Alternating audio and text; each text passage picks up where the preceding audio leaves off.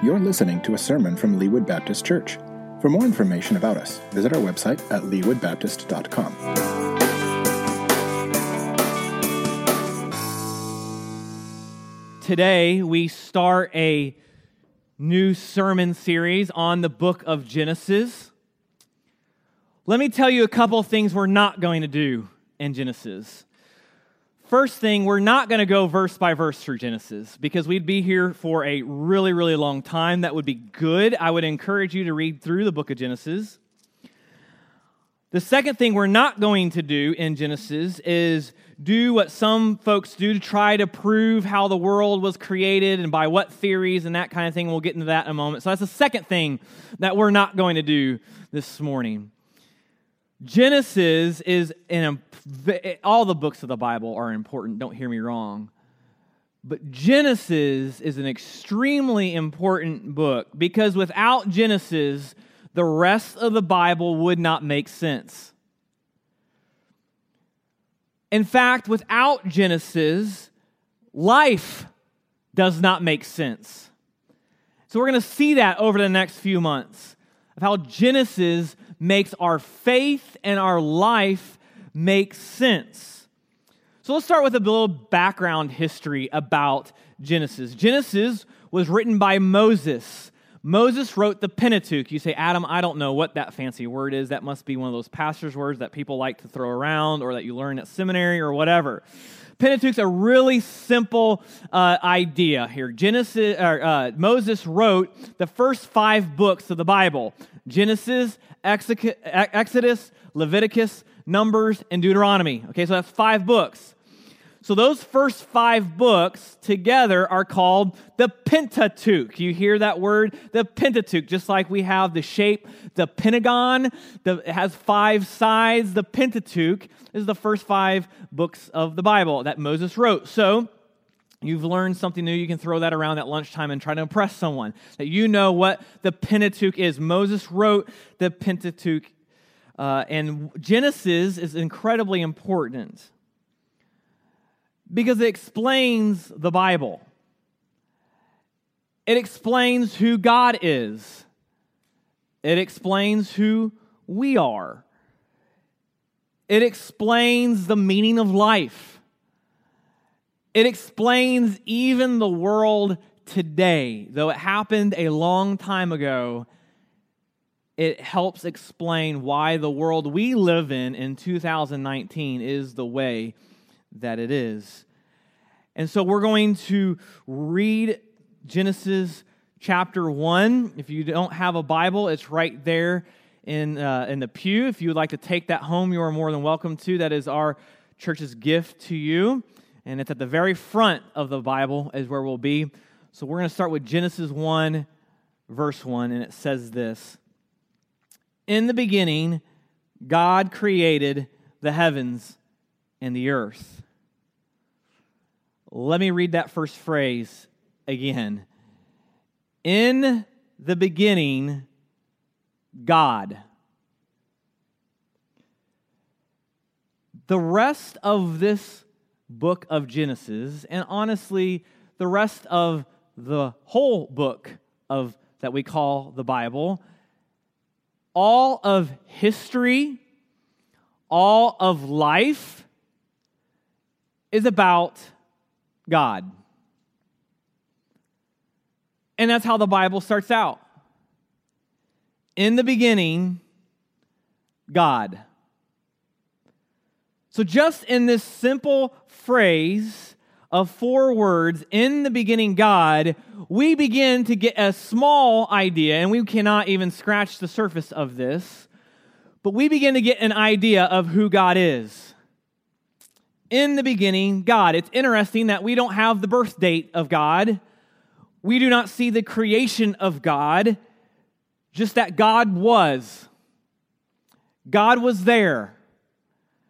Before the world, the universe, the galaxies were created, God was. So there's a fundamental truth that we have to understand is that God has always been. You and I have a start date. We have a birth date when we entered into the world, a birth date. My birthday is April 17th, 1986. You can do the math if you want to know how old I am.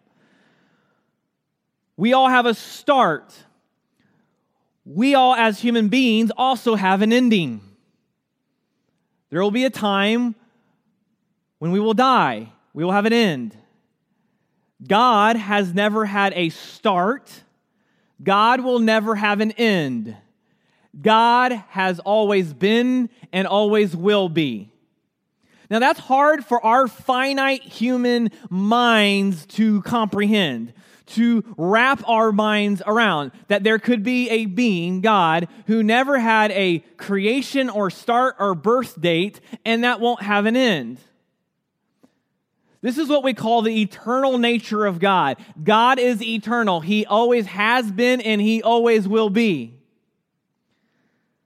So in the beginning, God, at the beginning of time, at the very, very beginning, God.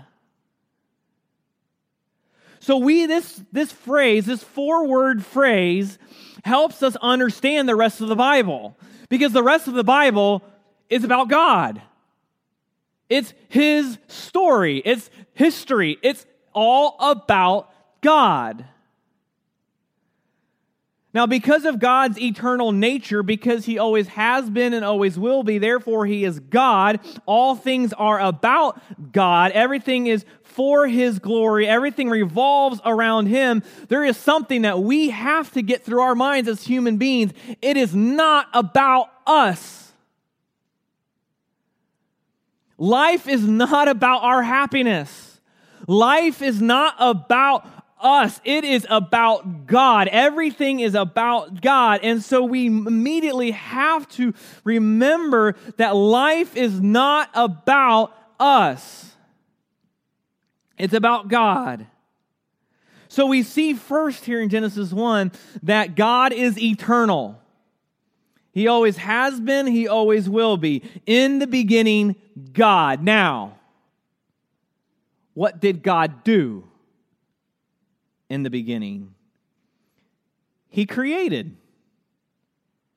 He created. I am not a creative person. I have no artistic ability at all in my body. But God is eternal, but He's also creator. He's creative. So in the beginning, God created the heavens and the earth. Now let's go to verse 2, and we're going to read a big portion, so stay with me, don't get lost. Look at verse 2. Now the earth was formless and empty. Darkness covered the surface of the watery depths, and the Spirit of God was hovering over the surface of the waters. Then God said, "Let there be light," and there was light. God saw that the light was good, and God separated the light from the darkness. God called the light day, and the darkness He called night. There was an evening and there was a morning one day. Then God said, "Let there be an expanse between the waters, separating water from water." So God made the expanse and separated the water under the expanse from the water above the expanse, and it was so. God called the expanse sky. Evening came, and then morning, the second day. Then God said, "Let the water under the sky be gathered into one place, and let the dry land appear." And it was so. God called the dry land earth, and the gathering of the waters He called seas, and God saw that it was good. Then God said, "Let the earth produce vegetation, seed-bearing plants, and fruit trees on the earth, bearing fruit with seed in it according to their kinds." And it was so. The earth produced vegetation, seed-bearing plants according to their kinds, and trees bearing fruit with seed in it according to their kinds. And God saw that it was good. Evening came, and then morning, the third day. Then God said, "Let there be lights in the expanse of the sky to separate the day from the night. They will serve as signs for seasons and for days and years. They will be lights in the expanse of the sky to provide light on the earth." And it was so. God made the two great lights, the greater light to rule over the day, and the lesser light to rule over the night, as well as the stars. God placed them in the expanse of the sky to provide light on the earth, to rule the day and the night, and to separate light from darkness. And God saw that it was good. Evening came, and then morning, the fourth day. Then God said, let the waters swarm with living creatures and let birds fly above the earth across the expanse of the sky. So God created the large sea creatures and every living creature that moves and swarms in the water according to their kinds. He also created every winged creature according to its kind. And God saw that it was good. God blessed them. Be fruitful, multiply, fill the waters of the seas, and let the birds multiply on the earth. Evening came and then morning the fifth day. And then God said, let the earth produce living creatures according to their kinds, livestock, creatures that crawl, and the wildlife of the earth according to their kinds. And it was so. So God made the wildlife of the earth according to their kinds, the livestock according to their kinds, and all the creatures that crawl on the ground according to their kinds. And God saw that it was good. Then God said, let us make man in our image, according to our likeness.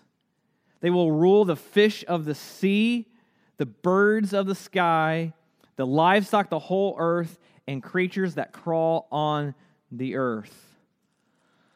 It's a lot there to process here. So in the beginning, God creates, and for the sake of time, everything. God creates everything. Now, there's a real danger that could happen here in verses 2 through 26, to where it's kind of fun to speculate how God created the world. It's fun to debate how long it took God to create the world.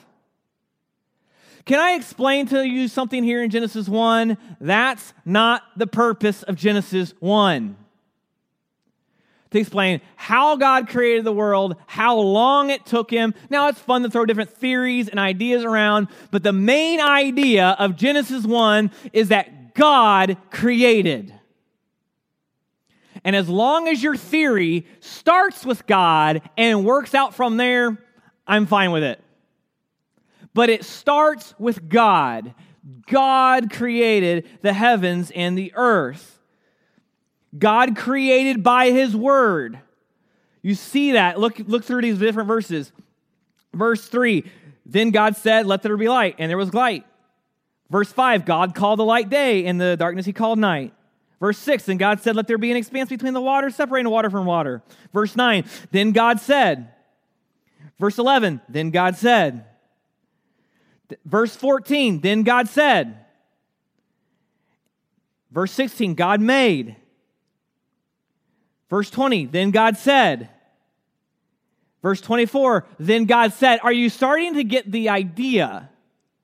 When we read the Bible, when something is repeated, there's a point trying to get across, is that God created the world by His Word. He spoke it. It was there. God spoke the world into existence. So here's what we need to know about God as creator. When God says something, and you'll see this throughout the rest of the Bible, when God says something, big things happen. So God creates the world by speaking it into existence. And then we see the other thing that God said after He created something. What did God call it? He called it good. After everything He created, God called it good. So we see the eternal nature of God in Genesis 1, verse 1. We see that God created by His Word, and when God says something, it happens. But then we see that God created and He called it good. So therefore, God is good. At the core of God's character is His goodness. Everything about God is good. Everything that God creates is good. You say, Adam, wait a minute. I made the mistake of watching network cable news this week. I understand. I make that mistake every now and then. And we look out at our world and we see a chaotic world. We see wars happening, we see diseases, and we see all these terrible things happening in our world today. And it would be easy for us to think and believe that God is not good, or that His goodness is lost, that He's lost His goodness. It'd be easy for us to even ask the question, Adam, if God created everything good, then why is it not still good? Well, we'll get to that next week. But everything that God touches and creates is good, and then evil comes into the world. We'll talk about that next week, and it pollutes it. It dilutes it. And we look at what God has created, all of it's good. Let's start with food. Food is good. We need to eat. God has created us to where we need to eat to survive. God has placed taste buds on our tongue to enjoy food. Marilyn and I are going out tonight. We're going to eat some good food. I'm looking forward to that. We're going to enjoy God's creation with our taste buds. It's good. But we can abuse that goodness, can't we? Because if we eat too much, like I think a great sign of God's goodness is Krispy Kreme donuts. What a sign of God's goodness, Krispy Kreme. But I could abuse that, couldn't I? And eat Krispy Kreme donuts to where I'm overweight and could have all kinds of health issues. We can abuse God's goodness. Everything that God creates is good. And we look at how Satan and evil has polluted that which God has called good. He's polluted it. And we can go all the way down. We can go from relationships to sex to, we keep going all the way down and down the list of everything that God has created and put together. It has been polluted. It has been destroyed. But God has created everything and it is good because that is at the core of his being. But look at verse 27. God saved his best creation for last. Look at verse 27. So God created man in his own image. He created him in the image of God. He created them male and female. God blessed them, and God said to them, be fruitful, multiply, fill the earth, and subdue it. Rule the fish of the sea, the birds of the sky, and every creature that crawls on the earth. God also said, look, I have given you every seed-bearing plant on the surface of the entire earth, that every tree whose fruit contains seed, this will be food for you. For all the wildlife of the earth, for every bird of the sky, and for every creature that crawls on the earth, everything having the breath of life in it, I have given every green plant for food. And it was so. God saw that saw all that he had made, and it was very good indeed. Evening came, and then morning, the sixth day. So as I said, God saves his best creation for last. He created human beings. He created Adam and Eve. And what makes human beings, what made Adam and Eve so special, is they weren't like the rest of the creation. Because we did not see here that the fish were made in God's image. We don't see that the animals and the birds and the livestock and the creatures that crawl on the earth were made in the image of God. No, who was made in the image of God? Humans were made in the image of God. So God created humanity in his image. He created him in the image of God. And then he created them male and female. And remember, all that God created is good. And unfortunately, in today's world and culture, even male and female is up for debate. But God created humanity in his image, and that is why human life is incredibly precious. Because we are made in God's image. You might say, Adam, really, so-and-so's made in God's image? I don't know if I want that. No, we are all made in God's image. All of us are made in the image of God. We are created by him. And then look down in verse 31. Again, God saw that all he had made, and it was very good. And so God calls the rest of his creation good. And then when he creates humanity, what does God say about it? It's very good. Now, there's a lot to wrap our minds around here in a short period of time. But when God created humanity, he creates us in his own image. We see that God looks upon us as very good. We are precious in the eyes of God. Human life is precious in the eyes of God. That is why later in Exodus, one of the 10 commandments, God would say, "Thou shalt not murder." Why did God say that? Why did God say, "Don't kill each other"? Because we are made in his image, and that's a precious thing. I don't want to get political. I'm not going to get political because honestly, this is not a political issue. But I believe that Scripture shows very clearly that creation and a human life starts at conception. And to deny that is to deny science.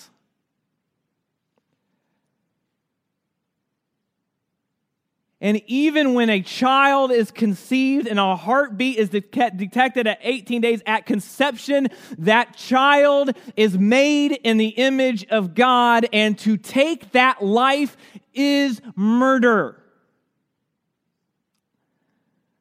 Now, I also understand that there you may have been here where you've walked through that, and maybe I remember when I was a youth pastor in Birmingham, I had a youth sponsor come to me and explain that she had gotten pregnant in college, and she decided it was the best to terminate that pregnancy and the pain that that caused. So I know that in a group this size, that you may have walked through that before. Can I just express something? God still loves you.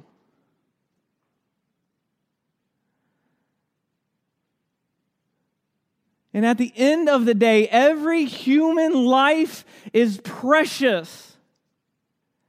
So the issue of abortion is not a political issue, it is a church issue.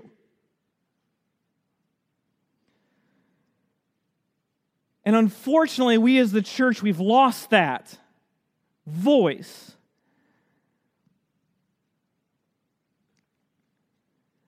And when we do these things to take those lives, we are playing God, and there is only one God, and only He can give and take life.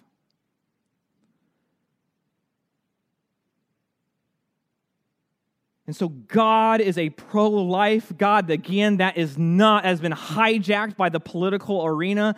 God is a pro-life God. Why is God a pro-life God? Because He created all of us in His image. Every human being that is sitting here right now, we are all made in the image of God, and our lives are precious. Because what God creates is good, and what God created, you and I, we are very good in His sight. It is precious. I love this idea of after God has created Adam and Eve, and He sits back, and it says that God rests, not because God was tired, He enjoyed His creation. God didn't get tired. God enjoyed His creation. God sits back and He looks all He's created. He sees Adam and Eve in His creation. And God says that it is very good. And when God looks at you and I, that is how God feels about us as the human race. That God sees us and says that we are very good. We see His love in that phrase, very good. We see His affection towards the human race is that He is very good. Or that He is very good and He created us as very good. And you say, Adam, but aren't we as human beings really messed up? Aren't we broken? Aren't we sinful? Yes. We're going to see next week what happens thanks to our great-grandparents. That goodness is law we've done. Now you say, Adam, what does this have to do with me? It's possible that we have someone here, and you may even be doubting the existence of God.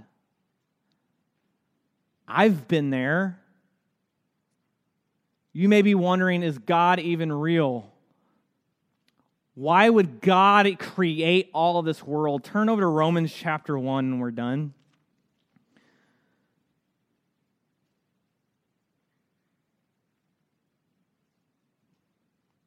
Romans chapter 1 is a very helpful passage of Scripture. Paul writes in Romans chapter 1 and verse 20, talking about God. Paul makes the attempt to describe God. And he says, Romans chapter 1, verse 20, he says, talking about God, for his invisible attributes. What's an attribute? It's a characteristic. It's something to describe God. For his invisible attributes, that is, his eternal power and divine nature, have been clearly seen since the creation of the world, being understood through what he has made. As a result, people are without excuse. So Paul writes here in Romans, when we look at the creation that God has made, this good creation that God has made, when we look at it, we look out at the creation of God and we have an understanding of the existence of God. That's why I love to go to Colorado. I love Colorado, all of it, but specifically Estes Park and Rocky Mountain National Park. I love Colorado because there's something about the mountains that make me feel really small and my problems really small. And it just confirms to me of the existence of God. Maybe you're a beach person like Mary Lane. Mary Lane feels that way about the beach. I see the beach, I see sunburn, I see sand, but I'm coming around. I enjoy the beach. When we stand on the beach and you look at all that water, that sand and the smell of it, and you see all these unique birds flying around there at the beach. For our anniversary, we went down to South Florida and we saw about all the different nature preservation areas there in the Florida state parks, and you just look at that and how the birds that God created, the plants that are there in Florida, and all of that, and you just come to realize, man, in Kansas City it's kind of boring, but like here down there in Florida, like this, the creation's amazing, and you see what God has created there, and we see that the existence of God. We look out that water and the waves crashing in, and you're like, this has to be created by God, and we see the existence of God in that. So even as we go out into nature and into our world and we look at each other, we are a confirmation about the existence of God.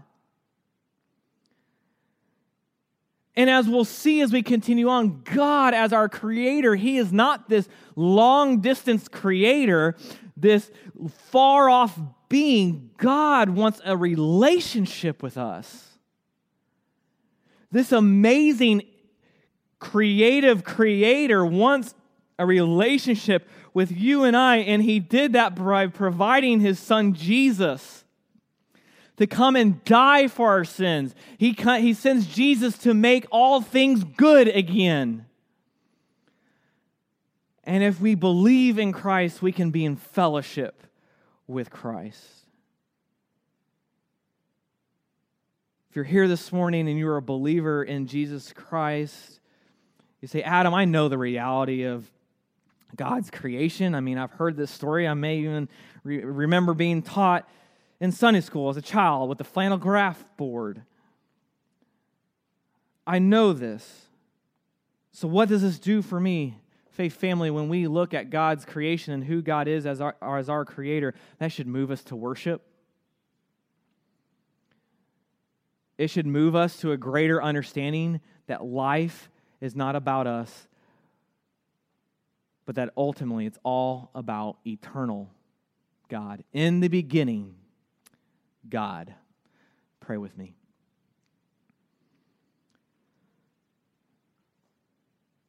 God, it's hard for our minds to really wrap around